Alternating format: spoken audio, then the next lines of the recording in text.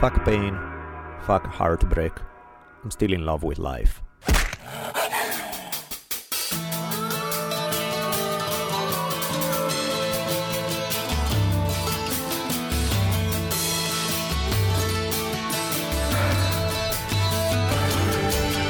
From the multicultural headquarters of the future capital of the free-thinking states of America known as Los Angeles, this is the Drunken Taoist Podcast.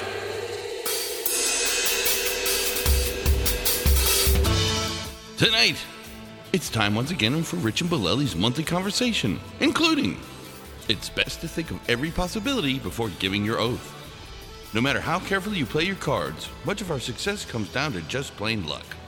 Crystallized hypocrisy, human stalking cougars, and our question of the week, how hard is it just to be a decent human? Here we go.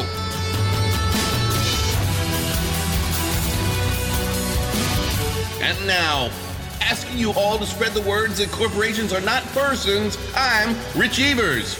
And my partner in crime, the savage philosopher and middle finger of the gods, Daniele Bolelli, as we invite you to lower the lights, batten down the hatches, and prepare to open your mind. For the Drunken Taoist Podcast begins now. Welcome back, everybody, to another fine episode of the Drunken Taoist Podcast, episode 143, and oddly enough, the start of year 7. Can you believe that? That's a long way. Pretty damn impressive, considering that most podcasts don't make it to 7 episodes. 7 years For real? Not a bad gig. I figured that the massive audience can only be moments away. Yes, we are about to be an overnight sensation. Yeah.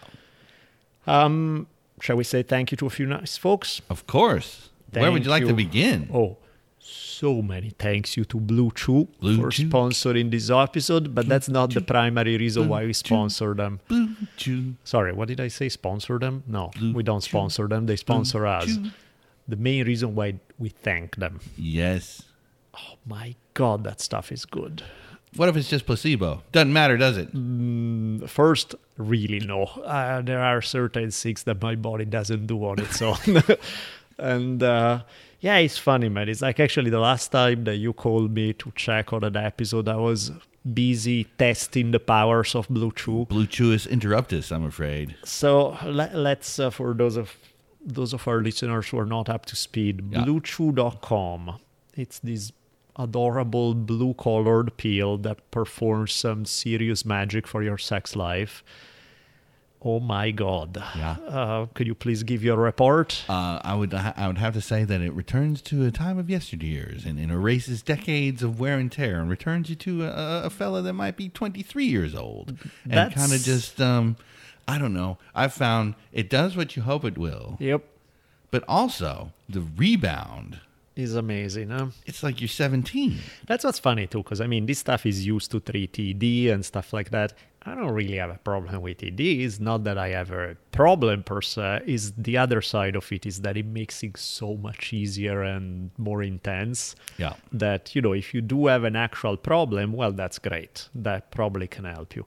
But even if you don't, man, it turns it up a notch. Yeah, or sure. 3. Yeah, or 25. Yeah, it's a very, very good experience. So no, I haven't pressed its thumbs up around my house. I can promise you that. And as you'll hear from the dreams later, it sends some ladies into complete fantasy world. Absolutely. And it's funny because this is the one time when I regret that we don't have a video podcast and we're only doing audio, because you should see every single time when we are talking about it, both Rich and I have these ridiculously goofy, satisfied smiles on our faces. Yeah. So it's... we ain't lying, folks. We're telling the absolute truth. So, fellas, I cannot recommend it. Give it a shot. Yep.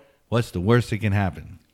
Probably not much. But so here is the special deal for our listeners. Visit BlueChew.com. That's BLUE and the word chew, which is CHEW, BlueChew.com.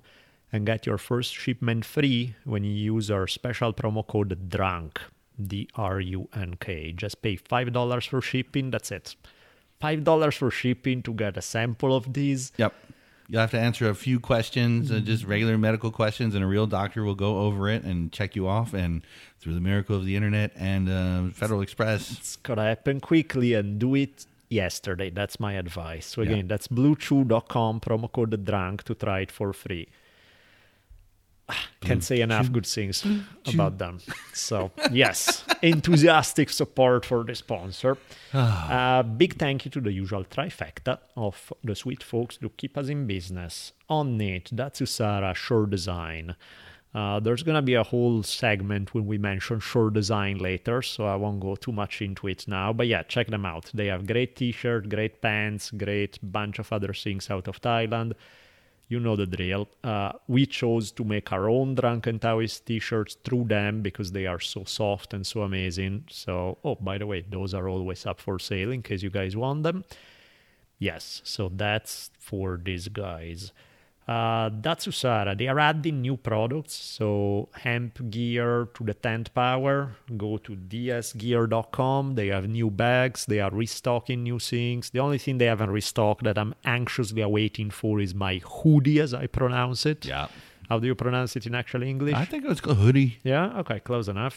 Hoodie. I know. But Very similar. so check out dsgear.com and, of course, Onnit. Couple of things regarding Onnit. In addition to the 10,000 great products that they already carry, I've made up the 10,000 numbers, but close enough. They started adding some new flavor protein bars. So if you want to check them out, I tend to snack on Onnit protein bars a lot as a regular snack. And also they had, we had John Wolf on as a guest talking about Onnit 6, the program. They also started doing an Onnit 6 for kettlebells. That's available now. And I believe they're going to have another one for the Indian mace coming up soon. Nice. So they are expanding the range of their online fitness offering, which is pretty awesome. Thank you to the nice folks at snowroast.com. That's snow as in the thing that falls from the sky, and roast as in roasting, for delicious coffee. Use the code TAO, T-A-O, the number 18, TAO18 for a 15% discount. And you're probably going to need the coffee to keep straight the numbers. TAO18, 15% discounts. Highly complicated, but it's good coffee. So check them out. It's mainly made in small batches in Colorado, first come, first serve kind of thing. So check it out. Yeah, it's pretty cool. Like as it gets prepared, it goes up on the website, and when it's gone, it's gone. So that's how it is. And with that, shall we just jump in? yeah, here we go. Oh, no. Time out. Sorry. Who'd we forget? Yes. Oh my God. So Bluetooth too. Nice folks at nevertapgear.com. We mentioned them because they sponsor Savannah and everything. But recently, they created this rash guard based on Savannah's design. Flying off the shelf. People have to love it. It's amazing. It came out like Savannah did this design of the Tomoe gods and the female samurai. Yeah. Beautiful painting, absolutely. The colors are awesome, but I had the feeling you're like, yeah, you put it on a rash guard, how good are the colors gonna stay? It's not gonna come out as good. It's still better than nothing, but let's see. Never Tap Gear decided to create it. That's the hands down the coolest rash guard I've ever seen, and the render of the colors is amazing. There's a Tomoe Godzin with her sword drawn. And severed head. Carrying the severed head of one of her enemies. Absolutely glorious. One of the coolest things in existence. So if you do roll jiu-jitsu or anything else for which you may use a rash guard, check out nevertapgear.com. Would you put it above the Conan one? Actually, I would. Yeah. As much as I love the Conan one, which is a lot. Yeah. It is super dope, as the kids would say. Yeah. Takes it one notch up. She did a great job. Yep. Came out amazing. Well, there you have it. So, episode time. Here we go.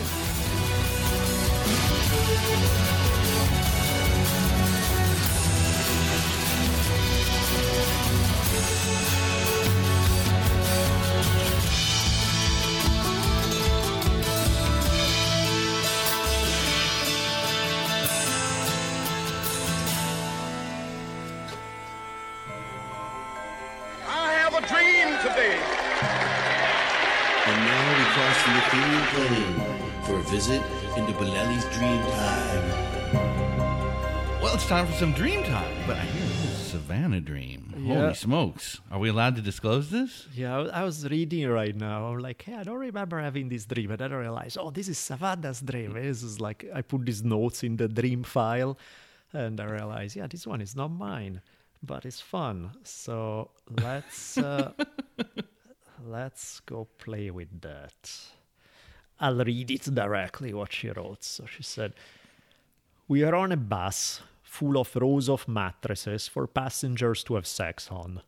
There was an instructor to teach these people how to have hotter sex. Anyway, you and I, Savannah and me, just started doing our own thing. Just as I was about to finish, the instructor comes in and tries to get in on her action. When you, without skipping a beat, grab him by the throat with one arm, pinning him down and keeping him away from me, as I had the greatest orgasm of my life. That's a good dream. I dig that. Wow. I got to play hero while having sex. How good is that? Yeah, you accomplished all the boxes are checked off in that one. Totally. Hero, Master Coxman. There's a very drunken Taoist logo thing going on there, right? Yep. The making out. There's only no alcohol. Other than that, there's the making out. Well, while that's what kicking got you on the bus in the first place, I'm sure, That's because who the probably hell would what- want to be there in the first place? Just from when's the last time these mattresses were changed? Yeah, exactly. And who the hell are those people over there? And that guy's sneezing. It's like, oh, Jesus. Yeah, disturbing on multiple levels. Perhaps it's the future when all the cars are self-driving and you don't have anything to do anymore. I so want to you drive the sloppy-ass sex bus ride to work today. Yep. Because it didn't sound hygienic to me, I'm afraid. No, I'm afraid not. That's where it's good that it's a dream and not reality. Yeah, but 'cause that mattress could be squishy with who yeah. knows what.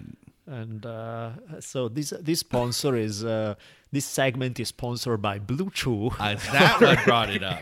Maybe that's what brought it up. That's hilarious, man. So Satisfaction levels reached to the extremes thanks to the awesome capacity of your friends at BlueChew.com. Order today. that was fun. Yeah.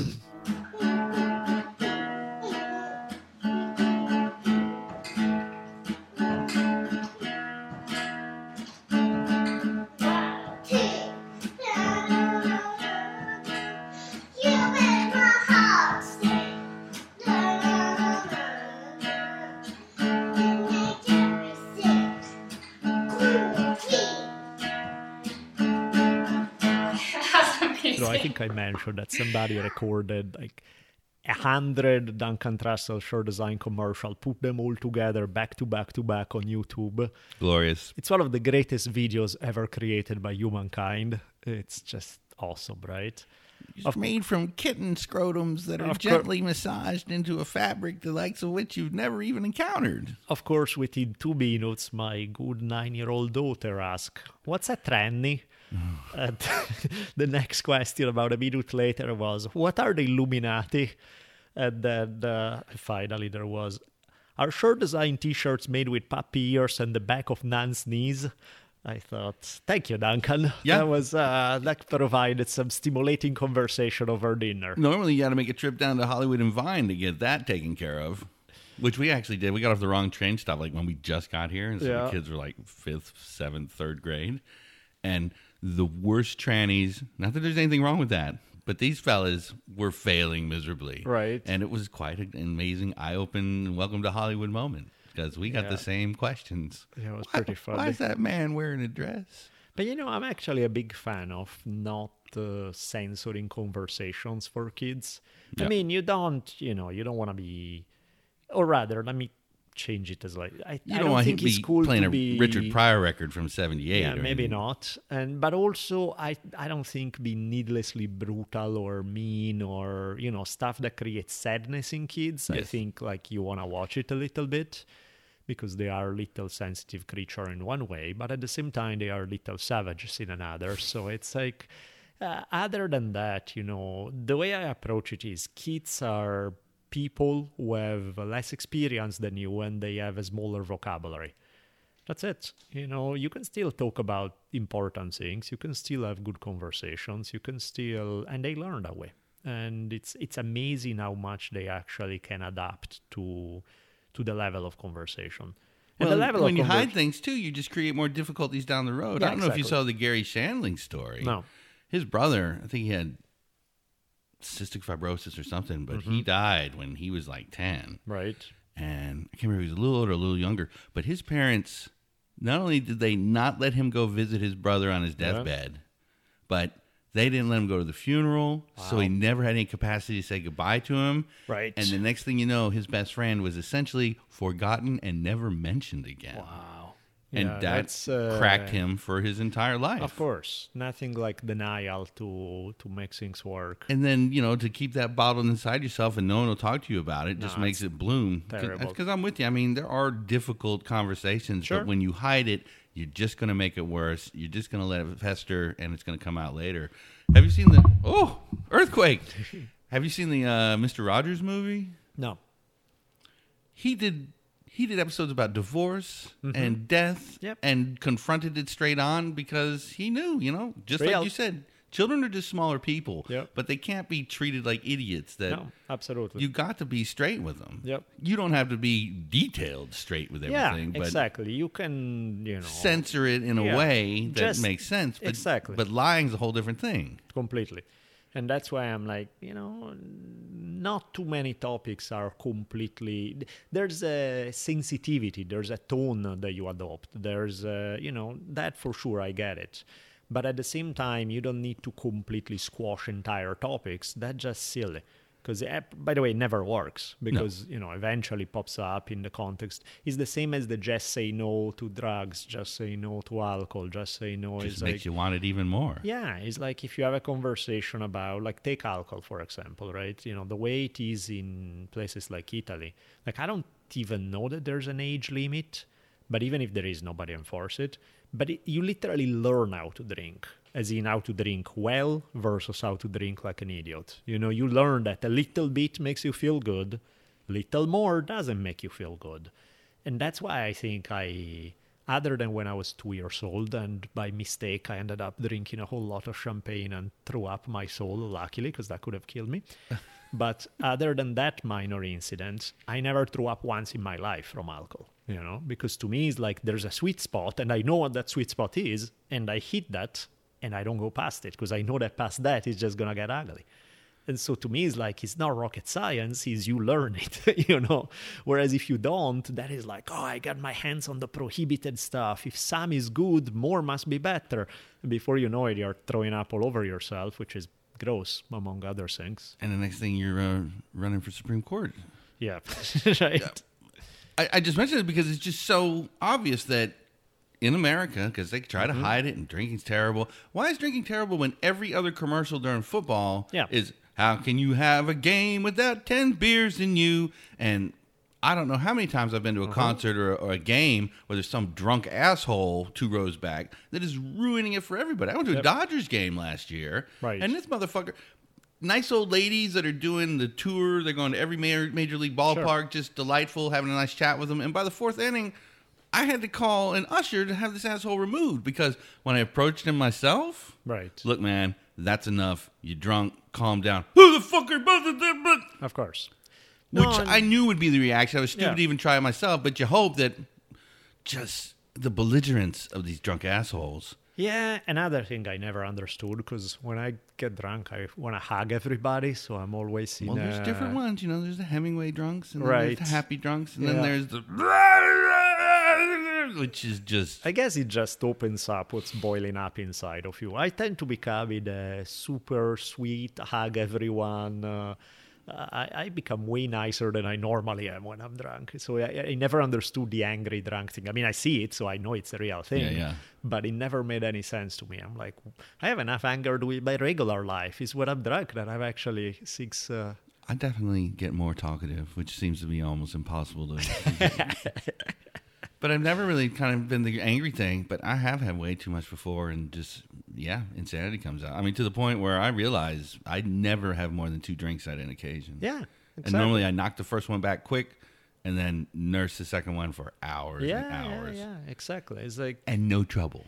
And whereas with the no until you're 21 is a joke, because of course people are going to drink without any kind of guidance. So it's Yep. kind of like saying to somebody, you will never be able to drive until you're 50. And of course they're going to get in a car and drive, but with nobody ever taught them how to drive. Yeah. And it's like, that really seemed like a good idea.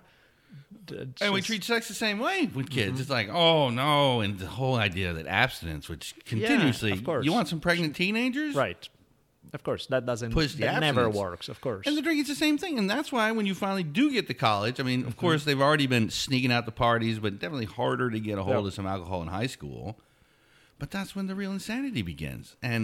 And that's where you were going with the whole Supreme Court example. Is like, to me, that notion is, oh, I was drunk, I can't remember. That's not a justification. No. That means you're a fucking asshole for getting to that point. Yep. You know, it's like if you are ever in a place where you're not responsible for your action, you chose to end up there, not somebody else. You chose it. So, and whether that means you got behind the wheel of a car or whether that means whatever you have done is like, it didn't happen to you. You made a choice Yeah. that led to that place. And even if So- you were blacked out to that point, but that's still you in there. yeah, exactly. A monster didn't Yeah. take over. Yeah. You're And just again, on it's- autopilot. And it's not that somebody roofied you, where it's like, okay, it wasn't your choice. I blacked out.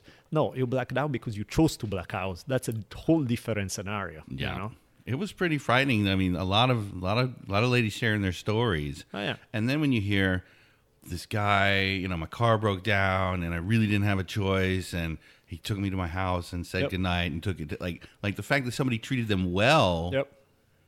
seems like it's the outlier Of course. is stunning and terrible. Yep. Yep. Because I just don't get it, man. It's just the idea of taking advantage of somebody drunk, like that rugby kid or Yeah. lacrosse kid. That she's drunk behind the Dumpster somewhere, yeah. Might as well have my way with her. Yeah. What No, the it's- fuck is that all about? Yeah, it's disgusting. I That's- don't think. What do you think the percentage is? 15% of men are just monstrous. I don't know. It just doesn't make any sense to me because it's like, Well, if your partner isn't willing, how can it possibly be fun? yeah, I don't even want to. Passed out or desperately trying to escape? What is good about any of that, Bill Cosby? I mean, what? Yeah, and that's one of the things that I really have a hard time understanding. I mean, I was noticing, I was having a conversation yesterday, only mildly related in the sense that it's on the topics of responsibility, but I don't understand this almost weird Catholic guilt of there's the stuff that I want to do and I have what my morality tells me to do, and there's this internal battle all the time. Like, to me, it's very simple. Should be the same list, shouldn't it? If I believe some stuff, then I live up to it. Yes. There's not like the only exception I can think of to that is like sometime I would like to be more patient and snap a little less, and sometime my energy has run out sooner than my ideals, and I tend to be a little snappier than I would like to be. That I get, where my ideal doesn't match my practice. But other than scenario where immediately I catch myself and I go like, why come on, man, you can do better than this. To actually have a situation where you make a conscious choice to forego your ideals because, I really want these. Well, if you really want these, then you either need to revise your action or you need to revise your ideals. Because how can you live with that kind of hypocrisy? It just doesn't make any sense to me. It's like there's this level of entitlement with these fellas that just like, I'm man and will get what I deserve, and to hell with her. Which And, makes zero sense to me. But I think Yeah. that what else could the thinking be, Damn it, you woman, you do as you're told. Yeah, I think there's a monstrous lack of empathy there. For sure. And also a pretty shitty sense of self, because that's really the person that, like, when you sit down and choose, who do I want to be as a human being? That's who you choose to be, the one who preys on the weak and who The desperate monster take that will advan- take whatever he can get a hold of when it's available. And, odds are that if you sit down and think about, like, take a guy like that, right? If he sits down and think what his ideals are, he doesn't think that those are his ideals. But then why do you do it? If those are not your ideals, how can you be such a spineless little shit that you have these ideals of what it means, what your ideal self is, and what you actually manifest in reality is so far from that. Well, look how far it got him. Yeah. No, in fact, it's not that the world is necessarily going to smack you in the face for it, because in many cases it doesn't, and you can get away with it. Yeah. But the point being, I just don't understand this clash between ideals and actual behavior. Because to me, it's very simple. I'm not a strict, hardcore, strict morality kind of guy. But I am clear about who I am and what I want. And so even things that may not be considered the most moral by somebody else, according to me, if I think that there's a morality in it, then that's a code of conduct I can live with, you know? But whichever code of conduct I create for myself is also the one that I'll live by. Yeah, you know? well, that's the biggest problem, this crystallized hypocrisy. Yep. Where when we're trying to get our way, it does not matter. Yeah.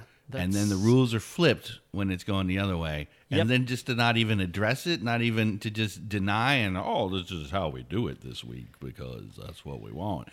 Yeah, it's the lack of honesty. First of all, with oneself. That's Yeah. weird. It's like, if those are your ideals, how about you live up to them? And if you can't live up to them, then you should probably review your ideals and admit to yourself that that's not who you are. Well, they don't want to admit that it's win at all costs to hell. What is it? The ends justify the means. Right. So they do not give a shit. Fascinating. It's a terrible way to run a country. Yeah, or even your own life. Or a right? family. Yeah, or your own life. Just as an individual. Like before you even affect everyone else, which is horrible. Yeah. Even just with yourself. It's a very weird way of choosing to go through your life to me. And yet, then again, on one hand, is a very weird way to choose to go through your life. But at the same time, when I look at it's so widespread that maybe I'm the odd one, It's like, take a case like much milder, right? Much more mellow. But take a case like majority of people in this country today would be 100% behind the theory that monogamy is best, right? I don't know the exact percentages, but I would venture a guess that a hell of a lot of those people, if given the opportunity to get away with it, will gladly cheat on their spouse. To me, it's like, if you want to sleep around, I'm not saying there's anything wrong, but then don't come tell me that monogamy is best when clearly that's not who you are and that's not how you want to live. Be honest about it. Once again, do Tell as I me. say, Yeah. not as I do. Exactly. It's like, it's weird to me. It's like, what's wrong with saying, if that's who you want to be, admit it, find ways that are decent to be that way around other people, so you don't do it in a predatory, weird way. You do it in an honest way. Yeah. Then it's okay. If that's who you are, you want to sleep around, you're clear with other people, your power to you. Or if you believe that monogamy is truly best, then it shouldn't be that damn hard to live by that, Then you are, and it's not that much of a weight to be monogamous. And then when you scale it up between an ocean full of plastic, an atmosphere that is going to destroy us because we filled it with carbon, and wait till the methane starts spewing out of the frozen tundras of Canada and Alaska and Russia, then things are really going to get crazy. They're happy. Oh, and my real favorite, all those jobs left America, those factories just didn't drift off on themselves. I'd much rather be in Vietnam right now where people are getting 14 cents an hour. No, of the course not. owners did it, and they know what they did. Of course. And the reward is a tax break to put $2 trillion extra dollars onto the back of the next two generations. Yep. If there are two more generations. Yep.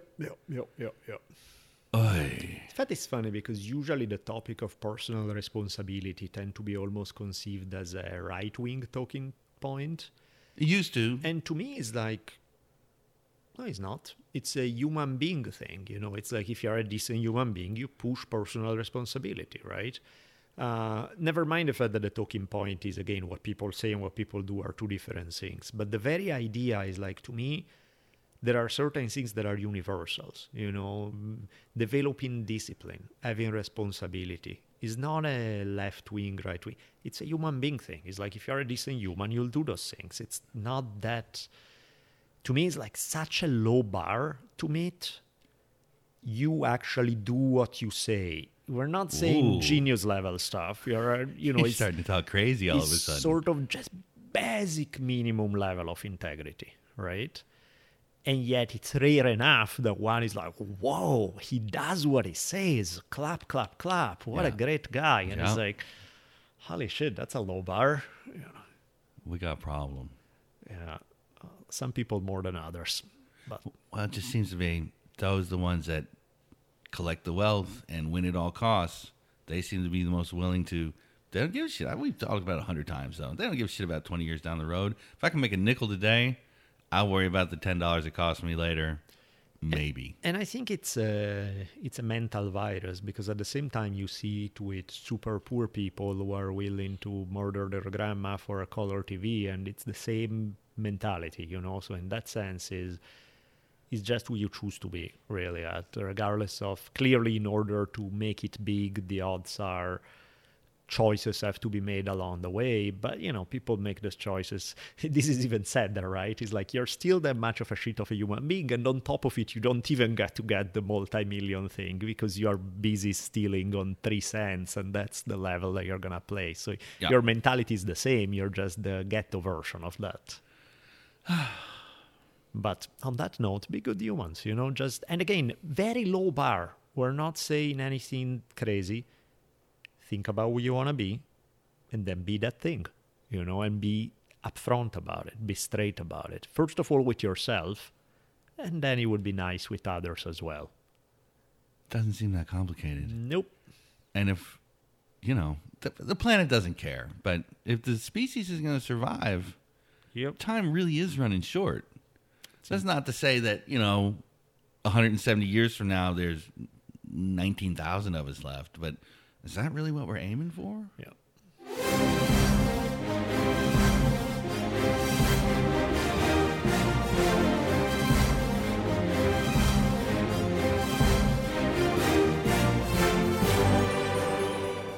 Story time. Story time. Let me start with a real one. No, actually, they're all real ones, but one that's not historical per se. Something that just happened last week to some guy who... nice guy. I know him only through Facebook. Brandon from this company called Rocky Mountain Savage, which is a genius name already. Sent me some of his t-shirts and stuff. He's a big-time hunter out of Wyoming and that area. He goes bow hunting. He has very much the, if you're familiar with the good old Joe Rogan approach to hunting, if you're gonna eat meat, it better be stuff that doesn't come from factory farming, that kind of approach, right? That was my old pal Dave Watson that I did those hunting shows with. He was the best with the arrow. I saw him shoot a chicken on the back of it. He was in a moving pickup truck with a running chicken and popped its head off. Jesus. It was incredible. Insanity. I mean, don't piss him off. Or an arrow may come your way. On that note, he was very much the same way, Especially even a bison. You were talking about bison farming earlier. Yep. This was so long ago. This is like 14, 15 years ago. And even back then, CNN owner's name, Ted Turner, he's got he owns most of Montana. Yep. Because he's continuously, and still at this point, trying to regrow the largest bison herd on the planet. And when it finally comes through, it's going to be great for all of us because it's delicious. It is. And there's probably 20 of those Ted Turner's Grill or Ted's Montana Grill in the South right now. But they're going to come out here before long when they have enough sustainable. Of course. And they walk while they eat. Yep. So they're great for the land. They don't just decimate it and destroy it. They actually shit it up quite nicely. And it's less cholesterol too. Of course, better than skinless chicken. Yep, totally, because they are lean. And so again, maybe people have all sort of feelings about hunting. Some people hate it, some people like it. Suspend judgment, just take the story for what it is. Yeah. So our good man is up on a mountain hunting. Is getting to be closer to night. Sun is going down. And he's out there doing his thing. He's in this thicket of trees. And all of a sudden, he said this weird feeling that he never felt. Just all of a sudden, complete desperation comes on him, where he feels the proverbial hair standing on the back of his neck. And this sense of complete hopelessness kicks in. And he's after elk? Yeah. And he's hearing elk all around. And he's like, what's going on? There's elk not horrendously far, but, things are actually pretty good as far as hunting is going, and what is this feeling? So he walk out of this thicket of trees, takes maybe 20 steps, is about 20 yards away, and he hears a twig snapping behind him. And he turns around and he sees the biggest mountain lion he has ever seen, about 20 yards away. Isn't that crazy how he could sense it? Yeah, absolutely. That's already an interesting one. The fact that there's something there that sometimes you can sense. We have an alertness I don't think we're totally in tune to. Absolutely. And you pick up on the mountain lion murderous intentions that is trying to turn you into steak. So yeah, that's fascinating in itself, right? That sixth sense ability that exists. But the other part that's interesting is that he turns, he opens up his jacket to make himself big and look scary and stuff, start yelling at the mountain lion, and the mountain lion is looking at him like, yeah, he looks even more delicious that's now. Not gonna happen. And before you know it, the mountain lion start assuming the crouch, like his tail is going back and forth, and he start assuming the crouching position, classic National Geographic, right before the attack on the gazelle kind of thing. And so he pulls out an arrow, and he's crazy adrenaline dump, so his hands are shaking, and he's like, he's the entire time he's thinking, this is the most important shot of my life, because if I miss it, I'm dead, and I'm gonna be the stupid motherfucker who miss it and get eaten by a mountain lion on a mountain. Focus for your inner Legolas at this point. If I miss this shot, I'm done. And so he's like, he said for half a second, everything come to stillness where he stops shaking and he feels like, okay, I have it. Let's go off the arrow. Managed to wound the mountain lion. Mountain lion said, oh shit, this prey is a lot harder than I thought he was. I'm out. So mountain lion takes off running and probably doesn't kill him because he tracks him down, couldn't find the body anywhere and stuff. Probably just a wound. But still, the point being, that was a close one, right? Because he said that's like there are mountain lions in Wyoming. Definitely you see a bunch. He said that thing was humongous. There was like a monster mountain lion that pops up at night while you're there and is not the least disturbed by your efforts to chase it away, yelling, screaming, stuff. You'd probably take a shot at one of those elk. You're not going to be any danger. Exactly. And so he's like, that's a crazy one. That is insanity. Yeah, that's a little intense. I saw a great viral video just last week, and it's people, I want to say maybe Idaho, something like that, but a couple of elk, and they're... Do I hear something? Yeah, it's my dad talking. We'll cut this out, and yeah. Let's go louder so we cover up. No, it'll be fine. I just made sure I wasn't crazy.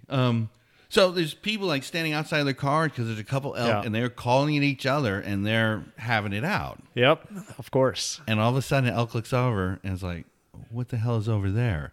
And here's the people. And it trots straight over and whacks the shit out of one dude. Just wham! Yeah. So obviously he was a demon.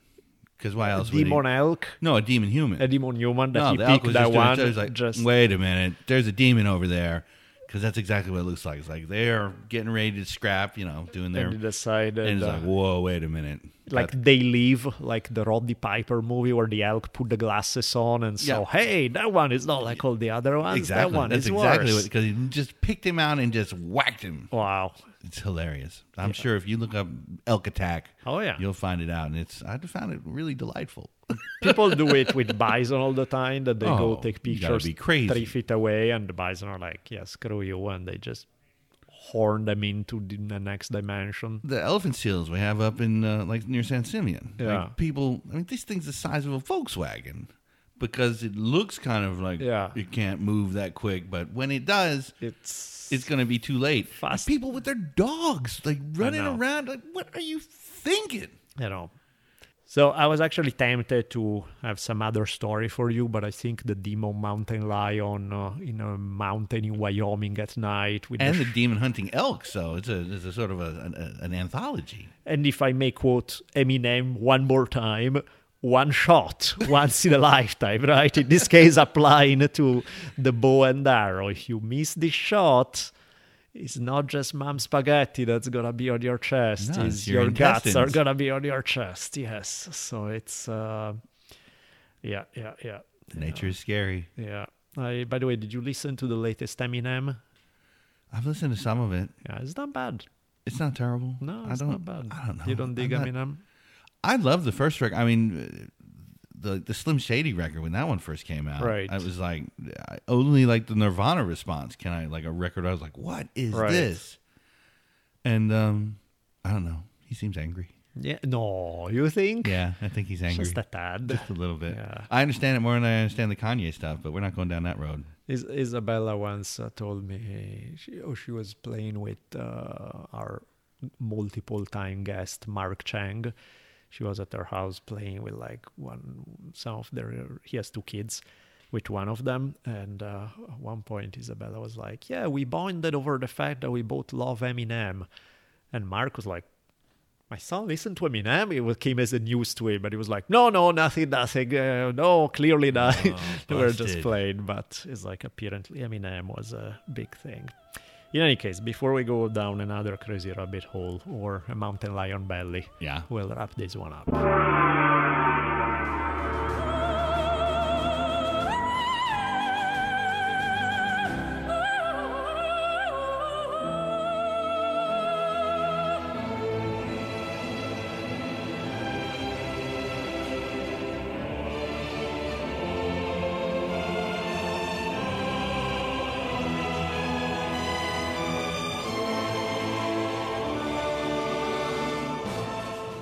The molten hot digital mailbag. There's no telling what's in there. So I'm going to get my fancy tongs out from the Dan Carlin torture episode and pull. Oh, there it is. Woo, steaming hot. Here we go with number 1 by Skippy Dunder on Twitter. Let's go with the first one. This one it's a very interesting question. It's lacking a little bit of context, so I have to interpret the various scenarios because it's open-ended, but the question is simple. They say, can an oath ever be broken ethically? Now, I'm monstrously intense when it comes about giving one's word. Mm-hmm. Yes. So to me, it's like the question is, why did you give your word in the first place if it's something that you're going to have second thoughts about for any reason? Now, of course, there are exceptions to everything. Of right? course. So, what if the situation shifts over 15 years and what you signed up for and gave an oath to suddenly becomes poisoned? True. And in fact, that's why you want to have that little bit of flexibility. On the other hand, to me, before you give your word about something, you should have thought about all the possible scenarios. You know what I mean? And in that case, you say, no, I'm not giving you my word. I give you my word if these conditions are met. And then that's a different story. So I'm big on being very specific about it. I think I mentioned it one before. I had this, it was hilarious. I was, I think, 21, and I was in a relationship with this lady, and she was, she knew that she was not the easiest person to be around all the time. And, her moods, her everything was a little much sometimes. And one day I'm sure she could tell after like the 30th million discussion in the middle of the night going on, is like, she asked me like, I forget the exact way she phrased it, but basically was like, could I conceive of a context in which I would ever hit her? Right? And of course, last thing in the world in a relationship where I would be like, yeah, of course, it's like, no, that's not who I am. That's not what I would do. But even in that context, I was like, I'm not giving you my word right now. Give me a day to think about it, because I really want to exhaust every conceivable scenario. What if she got a pistol? That was, and in fact, that was my thing. It's like, I think the scenario is, as long as you're not coming after me, then yeah, okay, I think we're good. But I really, in my mind, it was too easy to say 99% of cases that's never going to happen. Well, 99% is not giving my word. I don't give my word on 99%. I give my word if I'm 101% sure. You know what I mean? It's like, so that to me was like, we are at 99. I don't like it enough. Let me think about the remaining 1%. Okay, that one no, that one doesn't apply, that one doesn't work. Okay, yeah, if you're coming at me with an X, that probably would apply. Yeah, that's the only scenario. Okay, we're good, But even a question like that, which is a complete no-brainer, of course is no. I would still want to like, hey, let me go over the various possibilities here. Because my guess is that in order to break it is because you didn't think it through, and you give your word a little too lightly. Like poor Jamie Lannister. I mean, the Mad King was burning people alive, so he took him out. Well, but that's why I'm not so sure that I would don't wanna think he was swear thinking that one day he'll be burning people alive here in the throne room. I'm just going to give my word to some random king that I'll always be loyal to him. No. Why would I? And what are you asking for anyway? What are you afraid of there, pal? Yeah. You're going to be doing something shady and... No, in fact, so to me it's like, and again, I'm sure there is a scenario where you thought it through in every which way, there's something that doesn't quite fit, but I think it's one case in like 3 million, it's like realistically in the majority of cases that means you gave your word too lightly. We're going to take very good care of you, but if you want to be a member, I expect to have some loyalties. Right. So, if you're going to be hanging with the president, you must give me some assurances that there won't be trouble down the road. That's how it is. Be very specific. And otherwise, you can say, yeah, I will get it done. I'm not giving you my word. Those are two different things. Or, yeah, I'm sticking to this, I think, for the most part, not giving you my word. Giving you my word to me is like, it's 100% sealed deal done. In fact, to give you an example, I signed a contract to write 50 things you're not supposed to know about religion. I signed it, I think it was the end of 2010. By that point, Elizabeth, my wife, was sick. I didn't know how sick. And the deadline was like, okay, get it done in 6 months. Now, from pretty much the moment right after I signed is when she started ending up in the hospital all the time. Then everything went downhill fast. Then she died. Then I had a 19-month-old baby on my own to take care of. Then I had house I couldn't pay. There was every conceivable drama going on, and still the time is ticking, and I have to write a book in the middle of all that, right? And even when those guys at one point, they said, hey, man, we understand that your circumstances have changed. In my mind was like, no, I gave you my word that on April 1st, you get your fucking book. You are going to get your fucking book. That's it. I mean, it's like, I can still pull it off. If it gets to a point where physically I cannot pull it off, well, that's a different story. But even in that scenario, to me, it's like, this is not a way out necessarily. I'll write it while I'm giving my baby her milk. I'll think of the next sentence. I'll write it the second she goes to sleep. I'll just try to crank for an hour before crashing. To me, it's like, I told you I was going to do it by a certain deadline, guaranteeing you that deal. I don't give a fuck what happens. I still need to get it done by that deadline. And that doesn't even achieve oath level. Yeah. That's just like, an agreement. Yeah, I mean, in my mind... And I see you wanting to, right. Keep with the agreement, but I mean, I think oath is a whole even step up from that. Like, in my mind, that is, I told you that I was going to get it done. Yeah. It's, it's like, it's almost as good as, right? It's like, I kind of give you my word that this is going to be it. I'm not fucking with stuff like that. I don't put pen to paper unless you're asking me, hey, can you get it done? And when I do that, I'm basically telling you yes, regardless of what happens, short of an alien invasion where I get kidnapped then yes, I will We're almost get it there. done. But almost is not it. Yeah. You know what I mean? Then you still get it done. And that's why I have these even really nice, sweet people bug the living hell out of me when they can't commit. Or worse yet, when they commit verbally but don't come through in practice. I'm like, you're a nice person, you're a sweet person, you mean well, but you got no willpower and no discipline, and as such, you can be trusted. You're like a puppy. It's like, I don't expect a puppy to keep an oath. I don't expect you to keep an oath because you're a fuck up. You're a sweet fuck up, but you're still a fuck up, So I hesitate to answer complete black and white this question of say, no, there is no ethical way ever, but I'm close to that. I'm glad you finished the book.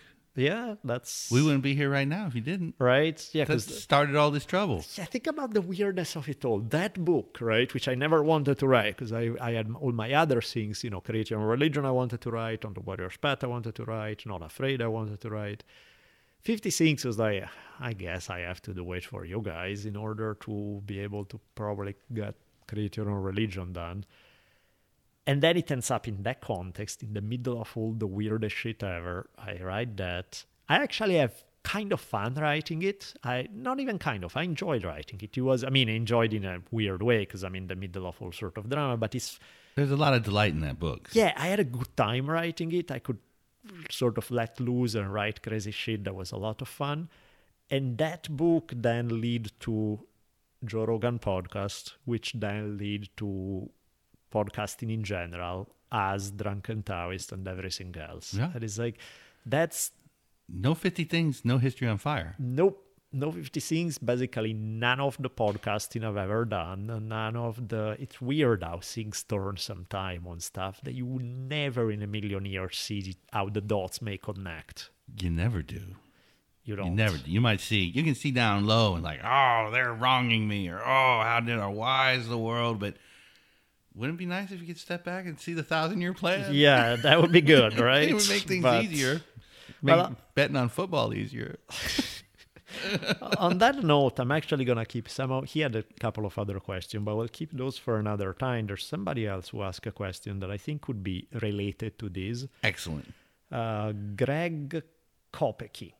I'm taking a guess on how to pronounce the last name, but he's saying, I'm going to get to how it's related. Give me 2 minutes to get to that point. First, let me bring up what his general question is. It's a really long one, so I'm trying to condense it for you, make it a little.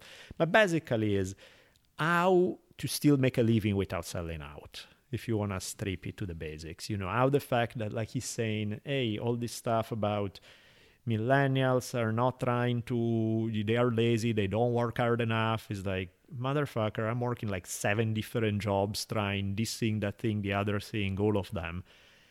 The only thing I don't want to do is just completely sell out. And the funny thing is, out of the 7 different jobs, the one that I care about the least, that are the closest to sell out spot, are the ones that actually are making me more money.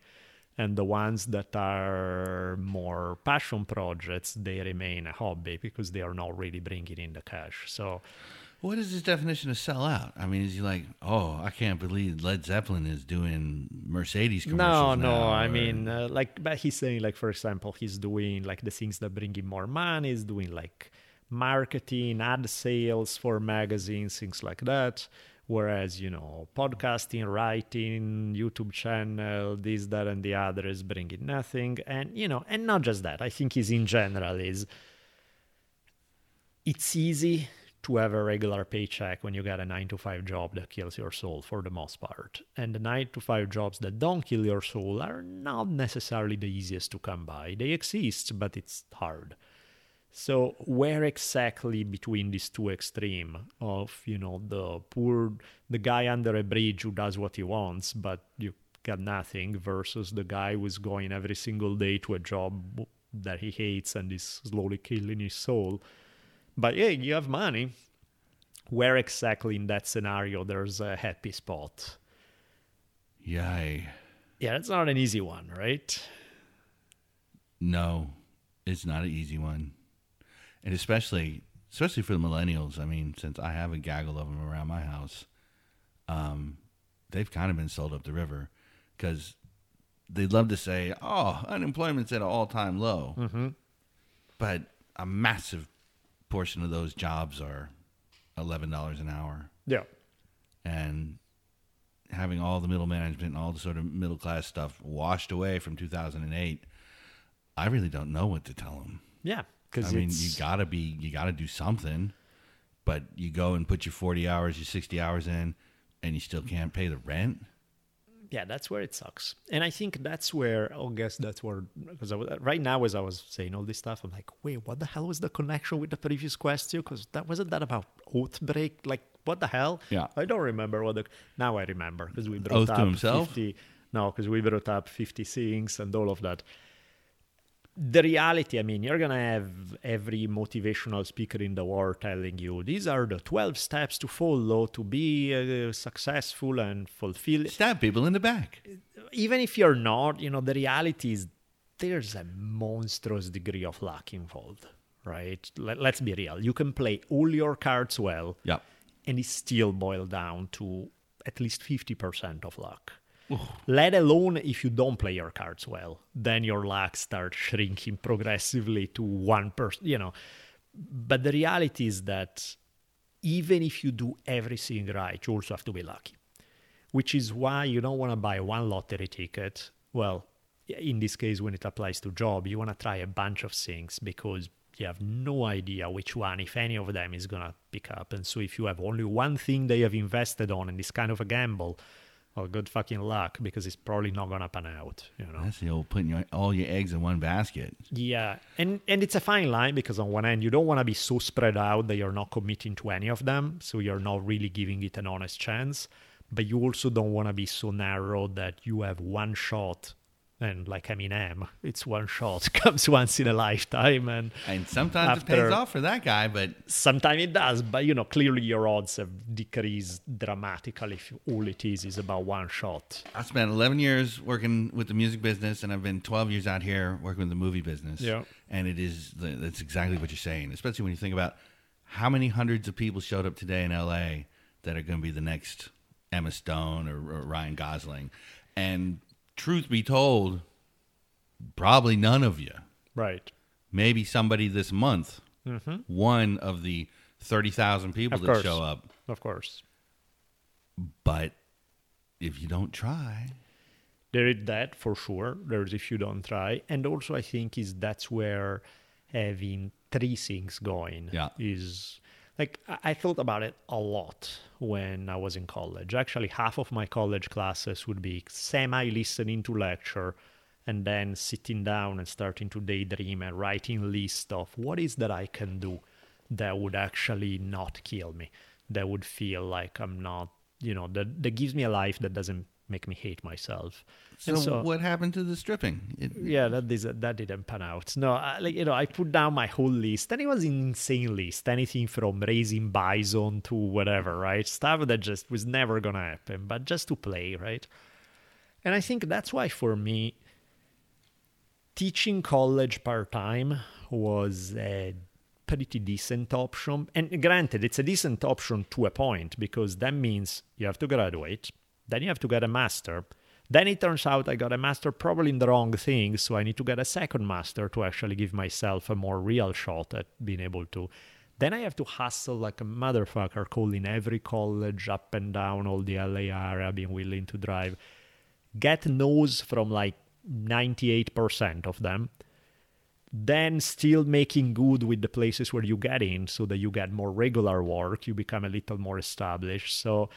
I mean, the number of hoops to jump through to something that's not, by the way, the solution to all your problems. Or guaranteed by any means. No, it just covers your ass enough that I could afford to spend a lot of time trying different things. Because the basic bills would be paid. I had medical insurance and the basic bills were paid. It's not a bad gig. And it left me the time, not a lot, but it left me enough time to try other things. It's easier to sleep that way, too. Okay, now we can play, and then I try some stuff. They didn't work. Or, they work in a... You pat yourself on the back, but they're not like, I wrote on the Warrior's Path. That's sweet. It did well. Still means financially nothing, is not something that I could not only live on, but even make a huge difference in time. It didn't turn you into Stephen King? Or No, not quite. And it's considered, a modern classic about martial art philosophy, and, a bunch of people read it. That, again, that's nice. That didn't... my imagination was like, all right, and that's going to make me a bunch of money. Not really. I tried a bunch of things.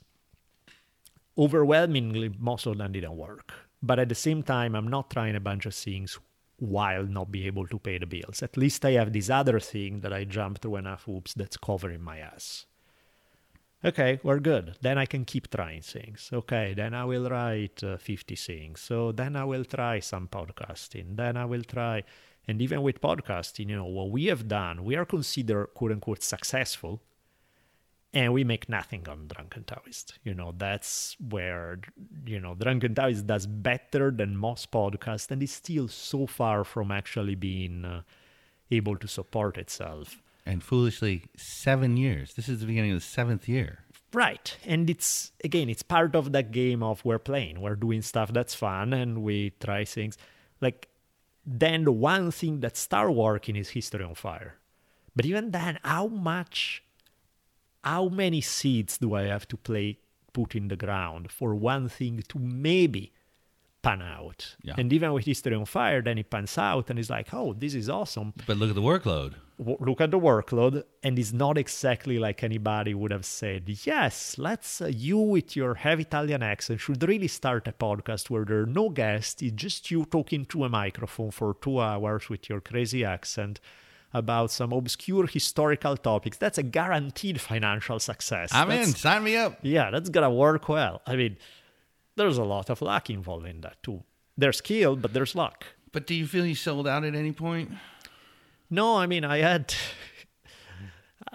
some major sellout proposals as of late. Like there was one for books where I won't get into the details because it gets too shady, but just to give you the vibe, is like, because a few years back, no literary agents would want to touch me, right? Because it's like they want to see the immediate money. They are not seeing the immediate money, so I'm not good enough to sell out. More recently, I had this discussion where suddenly literary agents love me because it's how you got a brand, you got History on Fire, you got a lot of audience, you have. So now we see the dollar sign there. Now we like you. So they all want to talk to me. Sweet. Same people who didn't give me the time of day in the past. Now I'm interesting. So in their mind, do they think each one of those listeners is going to buy 3 books? I don't know what it is. They can't possibly. I mean, an honest percentage is maybe 5%. Yeah, but if it was really, I think with that kind of package set up, they can still sell it for a lot to a publisher. Most publishers are taking gambles anyway because they will give way more money than they should to 10 different writers. One of them is going to make it solid and is going to allow them to pay for all the other 9 plus more. So it's part of their business, right? Well, that's the way Hollywood used to run. Like, yeah, let's make $20 million movies. Yeah. And if see 2 or which 3 of them one- make it, that covers our nut on everything. Exactly. Now it's a different gig. 300 million a piece for one, and nobody gets to work. But the funny one on the literary agents was it already started feeling weird because they were crafting books for me in a way that I'm like, yeah, that's not really a book I want to write, but okay, I'm still listening, but I'm not understanding where we're going with this. Can you give an example? I mean, it's just like, history-related books where I'm just like, yeah, those are not, they are my topics, but the way it's cut, the way it's shaped, the way it's done is not, like it's beginning to tinker at the edges of what I would like to do. Not enough for me to pick up on it yet.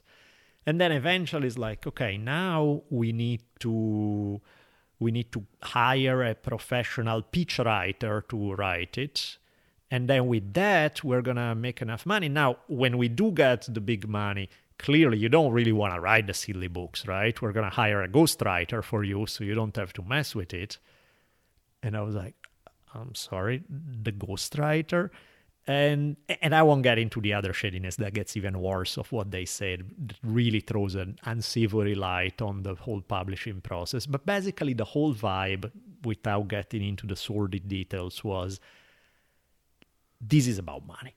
It's about nothing else, right? It's about we're going to polish this product. We're going to make it spark with all the buzzword that a publisher is going to give us some high 6-figure contract for. And that's what we're going to do. And you're going to make money and you don't even have to write. Oh, my God. Exactly. And I hang up the phone feeling I so quickly needed a shower. I was like, and that, by the way, was success. That was the ultimate success, is we will sell you out and you'll get the big check. And I was Can you imagine books coming out that you couldn't even stand behind? Exactly. I was like, I think I wrote it on Facebook. I had this thing where it's like, if I understand needing money, but if I need money that bad, I think I would find it way more honest to go sexually please guys at truck stops than to do this shit. At least you're accomplishing something. it's honest. It is, again, matching practice with words. That's what you're going to do. You say that's what you're going to do, and that's what you do. In this stuff, you're trying to sell an image of right. To me, writing is about passion, is about self-expression. Not ghostwriters and the big check, and we'll scheme our way to a New York Times bestseller. And who the hell are these ghostwriters? Talk about selling yourself out. I don't even want to know. I'm good. What is that? An AI cranking out stuff, or who are those people? What writer would want that? I mean, because they're obviously going to make less money. I actually understand the ghostwriter better, because it's like, give me some random shit. I can write well and in a hurry.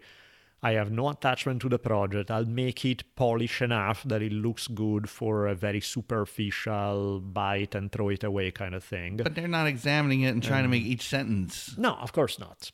It's, but I understand, honestly, I understand the place of the ghostwriter way better than the other way around. But then you're obviously selling out. Exactly. So that's why when I got that, I was like, I could definitely use the money, but fuck you, I can't do this. No. That's just not, it's not who I am. That's not what I'm going to do. And it wasn't even a hard decision where it's like, oh man, I really need the money. I'm serious. I'll go rob a bank before I do that. It's like, there are lines that you don't cross. And that was one that I'm like, I'm not crossing that line. No, there wouldn't be any coming back from that either. No. Because once you're pigeonholed into that. No. Ghostwriting nameplate. No, fuck that. I couldn't, again, it sounds very rhetorical. I couldn't live with myself. But that's when you really understand what the sentence means. Is like, no, I couldn't do that. I would feel... And again, all of this, to make a point of, this is the image of success, right? This is the scenario where things have worked out well. But I'm like, yeah, that's not what I want. It's not who I am. It's not what I want. Not gonna happen, So no, I don't feel like... I feel like I've walked a pretty good line between, of course, having to make compromises. There are gazillion classes I've taught in college. I would have probably realistically liked to teach 20% of them. I would have had more fun and more time for myself. So there's stuff that I have to do with my life that I'm not happy to have to do. At the same time, it's not that bad. It's not working in the mines in Bulgaria where... I don't know why Bulgaria, by the way, but whatever. It sounds... Picking strawberries. So my bad days are not that bad. And, I try 10,000 things and only a few have worked, but hey, only a few have worked. So that's something, So how do you address the question?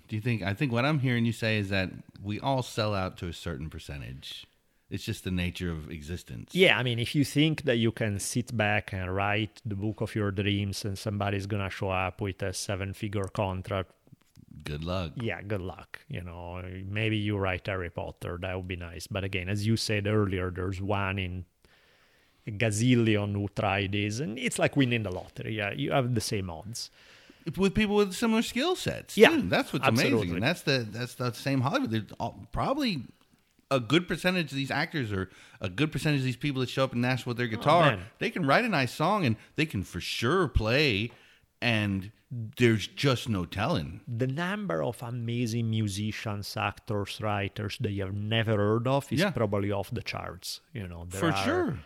Absolute geniuses whose name you've never heard because things didn't pan out, and that's part of the gig. So I think it's important to have... realistically 3 things, maybe 4, somewhere around there, where one is less ideal but pay your bills, because that's important. You cannot be constantly stressing about where the next $10 come from. And again, ideally, the one that pays the bills is the least amount of compromise you can possibly make in terms of who you are, your ideals, your time and energy. Yeah. So that's one.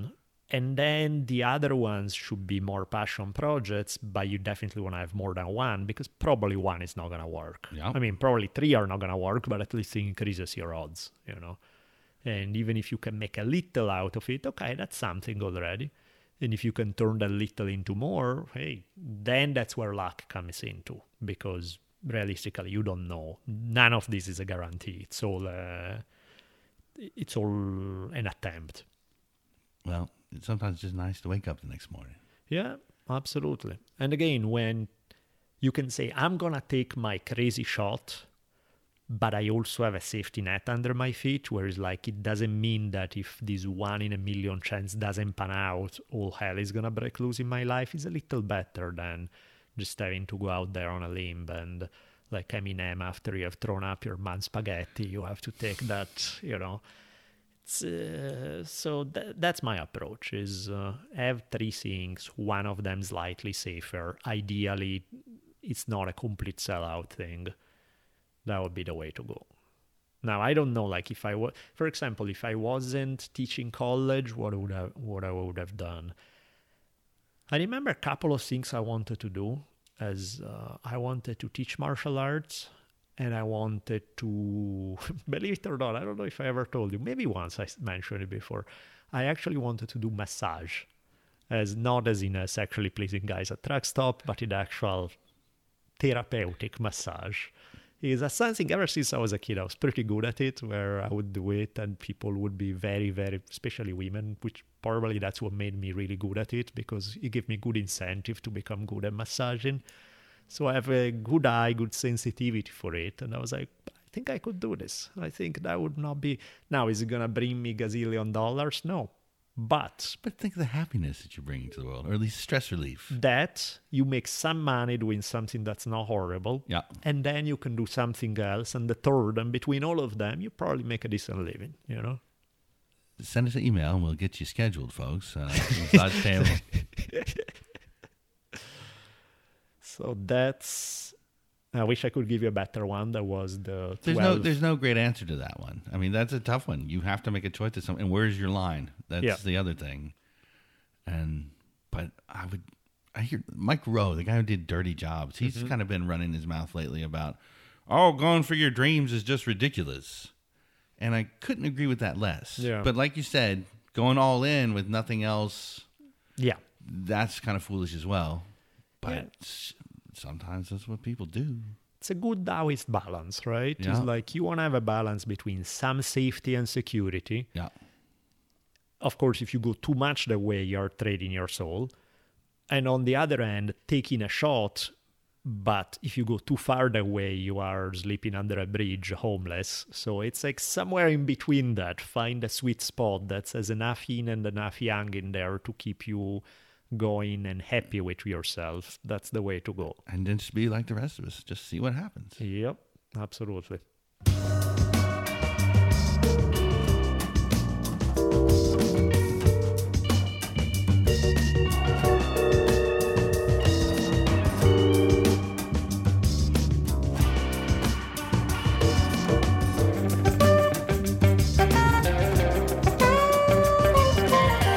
Well, the funky music means one thing, and that's the end of another fine episode of the Drunken Taoist podcast. It was sort of like a rantathon. I know. It's we excellent. Just kept going. It's furious times these days. No, but it was fun. I had a good time today. Absolutely. If you can please remember to use our Amazon link, that's always appreciated. We have it there. It's completely collapsing. I'm not sure is that people are stop using it or Amazon changed the rules or what, but like the use of our Amazon link has decreased by a gazillion. So if it's just because you guys forgot, keep in mind it's still there. Would be nice if you still use it. Well, we'll examine it to see if there's something insidious going on. Yeah, good to find out. Well, I guess Amazon got to pay for their $15 minimum wage now somehow, right? So well, good for all those folks. I heard the Whole Food folks always got a bump too. So. Yeah, absolutely. So there's that. We mentioned in the open, worth mentioning again, amazing rash guards at nevertapgear.com, designed by Savannah M. Tomo Godzen, the female samurai with sword drawn and severed head. Severed, or that's how you pronounce it? Yeah. I always say severed. It's pretty funny. Well, it is pretty severe that you've been severed. So. Yeah, that would do it. That works. So check it out. If you roll jiu-jitsu or do any other activity that require rash guards, check that one out because it's amazing. Shall we say thank you to the sweet folks who donated? Absolutely. Let's make it happen. Let the pottering begin. Thank you this month to Gianni or Yanni, not sure, Linima, Aaron Weisner, Michael Allen, Jonathan Waterloo, Stephen McKee, Samuel McNichol, and Lisa Robles. Thank you. Thank you. Feel free to indeed. join the rolls, everybody. We'll be happy to rip your name apart.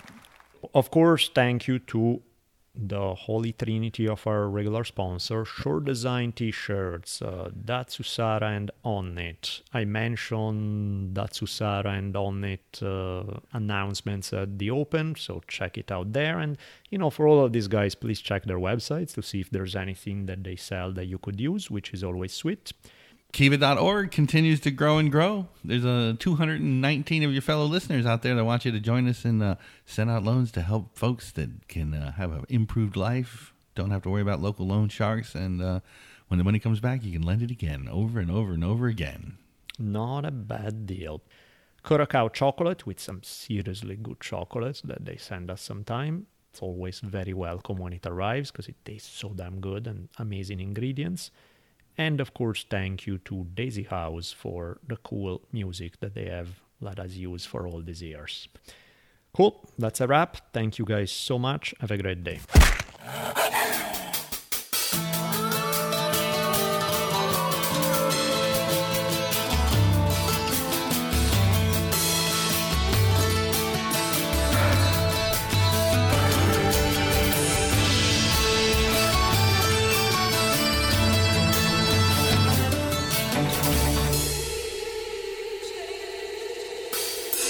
And so ends another awesome episode of the Drunken Taoist podcast. Be sure to keep your ears peeled for another mind-expanding episode coming soon. We'll be tweeting you as they come out. You can keep track of Daniele at dbolelli, that's DBOLLELI, and you can find me on Twitter at Richimon1, RICHIMON, and the numeral 1. We'll see y'all soon. Woo!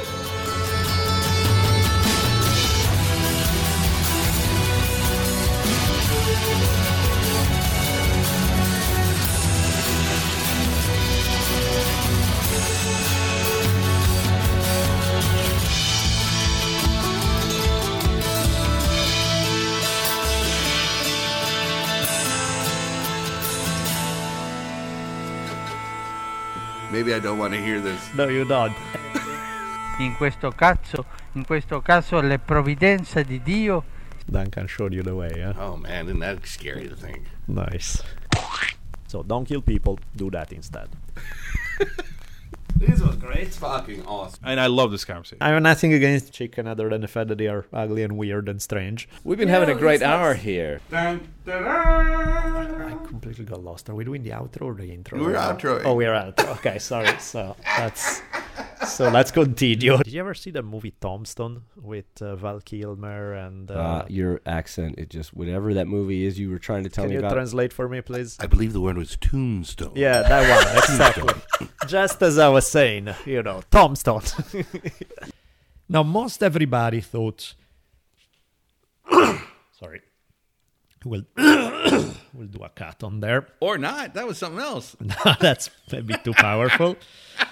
What do I have to do? One day the rod shall teach you. Get back to work. Funky.